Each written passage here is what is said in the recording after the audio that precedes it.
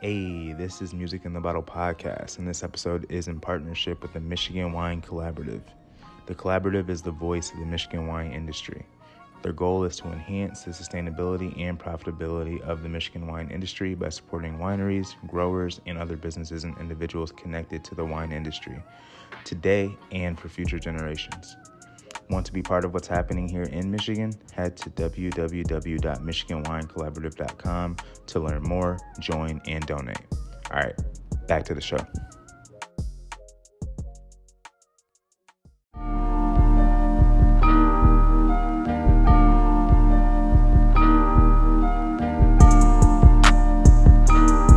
This is Music in the Bottle podcast, and we are stoked again to talk with some of the Michigan wineries here that took home some hardware at Michigan's first annual Governor's Cup competition. Next up, we're going a little bit down south, not too far down south, but a little bit down south. We're going to talk with 12 Corners and winemaker and vineyard manager and just operations guru over there, Glenn Griffendorf. Welcome to Music in the Bottle podcast. Welcome, Glenn. Thank you. Glad to be here. Thank you so much for making the time for us. How are things your way? Things are great. We're just getting ready to start out the harvest. We picked some last week, and we're going to pick some this week. It's our first two picks of the year. What came in first? Well, we picked Foch. Okay. And it was a special one for a neighboring winery that wanted to do a foot stomping festival last weekend. Okay, nice. Yeah. Nice.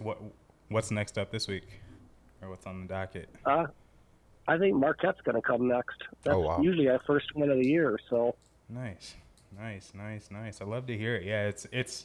I always say it's the best, worst, craziest time of the year. Obviously, harvest is amazing. It's just a mix of emotions. Things start off great, and then by mid-September, maybe October, everyone's just like, fuck this shit. When is it over? Yeah, we're really excited to get started. We wait all year for harvest, right? And then we just keep our fingers crossed that all the machinery cooperates. Yeah, 100%. But before we really get into what we're drinking and the winning wine, let's talk a little bit about Glenn and kind of your journey into the industry. Yeah, sure. Well, I grew up on a grape farm in Broda, pretty much my whole life. And it was a Welch's Concord Niagara farm. And I got invited to the summer viticulture and steak fry at MSU by Jim Lester. Mm-hmm. And that Shout was out probably to Jim Lester, one of the legends, I guess, in this area goes, or in the state goes. Yeah, so I started going to that just as a casual grower, to be honest with you, and I started meeting all the people in the industry, and I realized how much fun wine was and how much fun the wine meetings were. Mm-hmm. Because I've been to some apple growing meetings and others, but the wine tasting usually at the end of the seminars and stuff were just a great time to socialize and network. Yeah. That's awesome. I ended up getting a job at Fenn Valley. This is probably in 2007. Was sort of a semi-retirement job. I wasn't ready to retire yet, but I took the dive and took a job there and worked there for 5 years. And then these guys from 12 Corners started talking to me. They wanted to start the winery, and I was their first hire on in 2012 when we started developing the vineyards. Oh wow! Okay. So yeah, so 12 Corners is fairly new. That's what, 13 years? Yeah, old? Our first harvest was 2013. Okay. So this year is going to be our 11th harvest. So we're excited about it. Nice. I love to hear that. And I looked at the website a little bit. I just listened to your interview also with Steve Salisbury. Shout out to Steve, up a little bit further south, and if Vines could talk. But everything that you guys grow is estate, right? Correct? You guys, it's just everything coming from the 115-acre farm, correct? Yes, we are 100% estate grown right now. So originally we started out with some purchased wine, some shiners from some of the bigger wineries, just until our vineyards developed, and kind of whittled it on down to we grow all our wine grapes, and we also have an orchard out there, and we make our own hard cider. Nice. Awesome. What's the current production for cider and wine, just for the listeners to get an idea? Right now we're around 4,000 to 5,000 cases of wine, and we're around 1,000 cases of hard cider. Okay, nice. Very solid. Nice. Love to Very hear it. solid. Love to hear it. So let's get into We don't do a lot of wholesale. We're pretty much, we have 3 stores. So we have one in Benton Harbor at the home farm. Mm-hmm. We have a bottle shop in South Haven, and we also have one in Grand Haven. So most of our sales comes through retail sales. Got it. That makes sense. Right now we're drinking something great. Let's get into it. The Michigan Governor's Cup handed out awards for the best of class wines and top scoring wines. Can you tell us a little bit about the Vidal Blanc ice wine? How was that response? And also, how was that response from the team when seeing the results?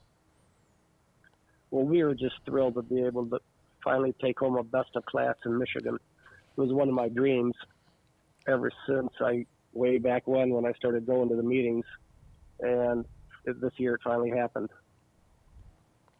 Yeah. So Vidal is a really great grape to make into an ice wine. It holds up all the way till pretty much December or January of the following year. Okay. Normally, what I did, I eventually took a couple pilgrimages to Ontario, believe it or not, where I think they kind of popularized ice wine in North America. Mm-hmm. And I'd have to say that Inniskillen was my goal to get there. They were the first one back in the 70s, and they have a handful of different ice wines there, and it was real exciting to go to that spot, and it was real inspiring. Yeah. So we absolutely we drink wine on this podcast. We've gone through some certifications. We've know the ins and outs of some basics. But for our listeners, just kind of like explain the quick process of making an ice wine and what it takes to hang those grapes on the vines that late into the season. Sure. Well, what we do is, first of all, once all the leaves fall off the plants, we put nets over the vines, and we tie up the nets at the bottom underneath so that there's no wildlife can be able to get to them. The big issue is birds that time of year. The bird tornadoes, we call it, that are coming around there could wipe out a row of grapes in a half an hour, literally. So we got them covered with nets, and if it does, the weather gets really nasty, then and the clusters fall off the plant, they catch in the net, which is still legitimate for naturally frozen ice wine, so that they're not laying on the ground. My favorite time is to go through a couple different freeze-thaw cycles so that they really they're really ugly looking out there. They're brown. You wouldn't think they'd be any good at all. But that's when that certain flavor develops. And hopefully we can hold on till early January when we get one of the first super freezes. Right. Usually it's got to be about 15 degrees or lower to be able to freeze a grape at that stage. And we get out there and get them. So has that been typical? Has it been earlier in some years, or is it usually beginning of the new year? Is it usually in December, or how has climate kind of affected the way you guys make this wine year after year? Do you have an idea of well, I know you don't, just due to weather in Michigan, but what's the general time that you guys have seen these grapes ready for ice wine, or ready to start the process? That is.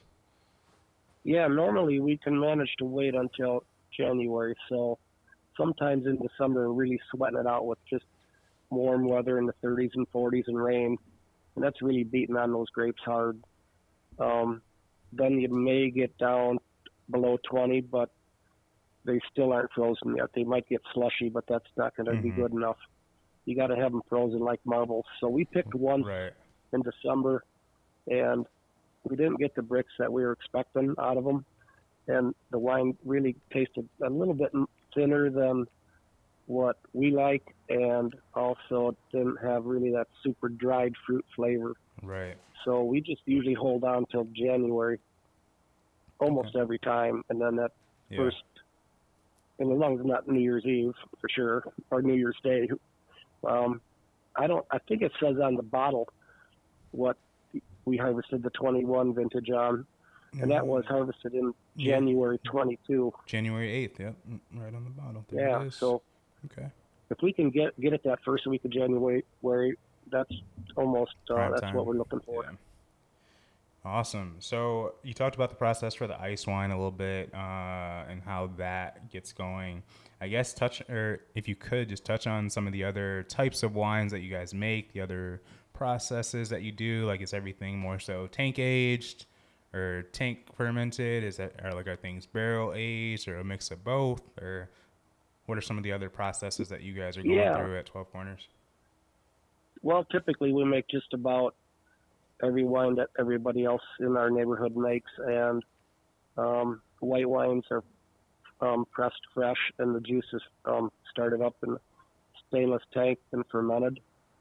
We make a Chardonnay reserve, so at some point halfway through fermentation, we fill the new oak barrels, and we consider that barrel fermented, and then we also barrel age them until sometime in midwinter. Actually, we rack off of the leaves. We stir the leaves and then we rack it around January, and then we put it back in the barrel and age them until August. So that's Chardonnay barrel fermented. We do red wines. Typically, we crush to a tank, and then we ferment on the skin with red wines, Cabernet, Merlot, Pinot Noir, and let's just say about February of the following season, of the following year, we barrel age that stuff as well. We barrel age for a year. So it's typical. White wines are tank fermented, and red wines are barrel fermented on the skin and then barrel aged for a year. Nice. So just looking at some of the wines that you have on your website, obviously we're drinking a hybrid currently. Michigan has kind of just gotten this perception that, they can't do world-class wines. They can only do sweet wines. Yes, this is very sweet, but sweet with intention, of course, is what we have here. I guess, can you just touch a little bit on, where you think the industry is headed? Obviously, we're making world-class wines. We're getting these wines submitted to competitions like the Michigan Governor's Cup, and they're winning best of class. They're getting judged by some of the best, in Chicago and whatnot. But I guess, where do you see the Michigan industry going, or how do you feel it has progressed since you've been in the industry? Well, I honestly believe that there's a lot of money to be made with sweet wines, and you can be very successful. That's interesting. As a winery with, sweet wines, fruit wines, we sell Concord wine and Niagara wine at 12 Corners as well. But as a grower, I grew up as a grower and a long-time grape farmer. And what I've realized once I became a winemaker is you really have to grow the world-class wines in the vineyard. So we try to limit the production, the tonnage per acre, and don't believe that I haven't made enough mistakes and overcropped Cabernet Franc, and then it's sitting in my tank pink, and I'm wondering, oh boy, now what do I do? Yeah. But we just figured out that you got to thin the crops down on those big reds. Yeah. Even the whites, even the vinifera whites, the French whites or the European grapes, they definitely have more to them if you limit the crops. So I think the best wines are grown in the field. Love it. That makes sense. With the Governor's Cup in its first year, the Michigan Governor's Cup is in its first year, and we see it as something that can boost what's happening in Michigan. Have you noticed any initial boost in this wine, or any additional traffic in your tasting room there? Yeah, it's a great thing to be able to talk about that we finally have our own Governor's Cup. I love the name of it. We went through, back in the past, we went through the Michigan grape and wine competition, and that's where my dream was, to win best of class. And then we went a couple years without serious competition because of the way the industry broke up and turned into the craft beverage industry. Yeah. And we're excited that now we have a Governor's Cup. There's a lot of other states around also have their Governor's Cup, so it's nice to be up to par with the industry. No, yeah, like 100%. Like, so we got a chance to talk with Mike over at Mobby. I talked with Nancy at St. Julian. I, of course, work at Modalis. So it's just been really cool to see this competition. And, we submitted a few wines and, didn't expect much of it. Like, yes, we think they're great wines for sure. But, just hearing it from the masses and the people that are, quote unquote, like the Psalms and, the taste testers of the world and all of that. So it is nice to see Michigan kind of get some shine in that sense. And so we're drinking this wine right now, and Vidal Blanc is definitely like a slept-on hybrid. We use it a lot at Modalis in a few different ways. We've done a sweet wine out of it. We've done a skin contact amber wine. We've done a patinat style. But this is, like I said, I mean, the notes on the bottle are just kind of like right on. You're getting some of that orange marmalade, that dried apricot, or like those dried fruits. And like I said, it's like decadent sweet, but like I said, it's meant to be like that. So I think if people know that this is what they're getting into, they can like have a better appreciation for it. So again, kudos to you and your team for this wine. This is, like I said, probably one of the best sweet wines that I think I've had. Well, that's fantastic to hear that. Glad you like it. I was lucky enough last week to pour that wine at the Best of Michigan wine tasting. It was a kickoff to the Pawpaw Harvest Festival. Nice. And everybody, I got to introduce some people to it that have never had it before. Cool. And then there was also some industry leaders there that we got to rub shoulders with and also drink that wine there with as well. Nice. I love it. You just mentioned Harvest again, Pawpaw Harvest Festival. So again, we talked about it earlier. Harvest is here, 2023 Harvest. It's an exciting time. It's a crazy time. It's a hectic time. I guess, what's the energy like during this time of year at 12 Corners, and what are some words that you can use to describe, or like words to describe Harvest in your mind? Well, first off, I have to admit that the stress level goes up a little bit because there's all those deadlines that we look at, yep. Which we really don't have those kind of deadlines once the grapes are picked. It seems like we more of a old-fashioned style winemaking where we just let them take their time once they're in the tanks. But we harvest for a couple other places too, and there's deadlines. So every morning when we meet at daylight, we just got our fingers crossed that everything goes smooth or the weather cooperates. Right. But at the end of the day, when the floor is swept and we're all standing around, we especially love to be able to get into some of those tanks that are already fermenting and get the real flavor out of those wines. They're so young at that point, and there's so much suspended solids and those flavors that are in those tanks that we all think at 12 Corners that that's the best time to drink a wine is when it's about a month old. That sounds crazy. Yeah.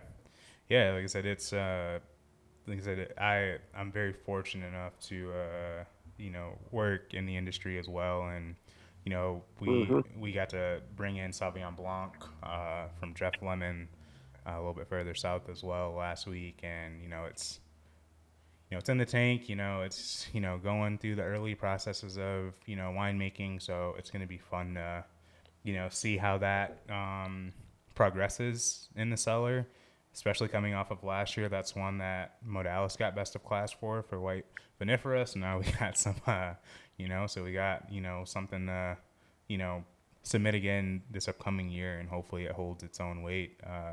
We know it's going to be a great wine regardless. It starts in the vineyard, and then it's up to you guys in the cellar to, continue the magic. So it's super exciting to see the wines at their early stage, and then obviously when they get into this bottle and get the chance to win awards. So that's super cool. That is. Yeah, that's a fun time to do that. And congratulations to you and Andrew for pulling off a best of class up there too. Appreciate it. Thank you. Yeah, they did well. They did well. Looking ahead for you guys, any exciting events or wines our listeners should be on the lookout for? Pardon me again? So looking ahead, any exciting events or wines our listeners should be on the lookout for? Okay. Well, we just released this May. We just made our first sparkling white wine, and it was made out of an Aramella grape, which is similar to a Muscat, and we made it in the Moscato d'Asti style, which is kind of a sweet sparkling white wine, and that's gone over real well. So we're planning to up the production on that this year. Nice. And we also made a Marquette Rosé, which is called Riverstone Rosé. Riverstone is our dry proprietary line of wine. And we had a Riverstone Red and a Riverstone White, but now we have a Riverstone Rosé, so it will be a dry rosé. And those are the two that were our new introductions in 23, and we're looking forward to keeping that ball rolling. Well, we introduced them from our 22 vintage, and we're looking forward to keeping them rolling this year. Love it. Love it. Before we really get out of here, I just wanted to touch on I think we all have probably noticed the space as we were on 196 or getting on 94, wherever the actual exit is. But seeing your guys' location, I just wanted to say kudos to you guys on that too. It's like you just see this big winery just fresh off the highway. And I think, like I said, if you guys are going that way again, or just take a peek to your right, it's definitely, you guys have a beautiful spot. I haven't been out there yet, but I'm definitely looking forward to getting out there and trying some of the other wines for sure. Like I said, this ice wine was delicious. So, and for those that great, cool. Stop by in the end of October, and we can go take a cellar tour. Love it. We could have some real fun. What can those folks expect when they pop into the cellar or make a trip to the winery and the tasting rooms? Well, we have a pretty large tasting room, so it's 3 bars inside there. So if you're there on a busy weekend, more than likely all 3 bars will be open. There's some outside seating if the weather cooperates. It's a great spot to sit and overlook the vineyard. And typically during the week, we just have one of the bars open, and our crack sales staff will take care of you. Love it. Love to hear it. Again, this is Music in the Bottle podcast.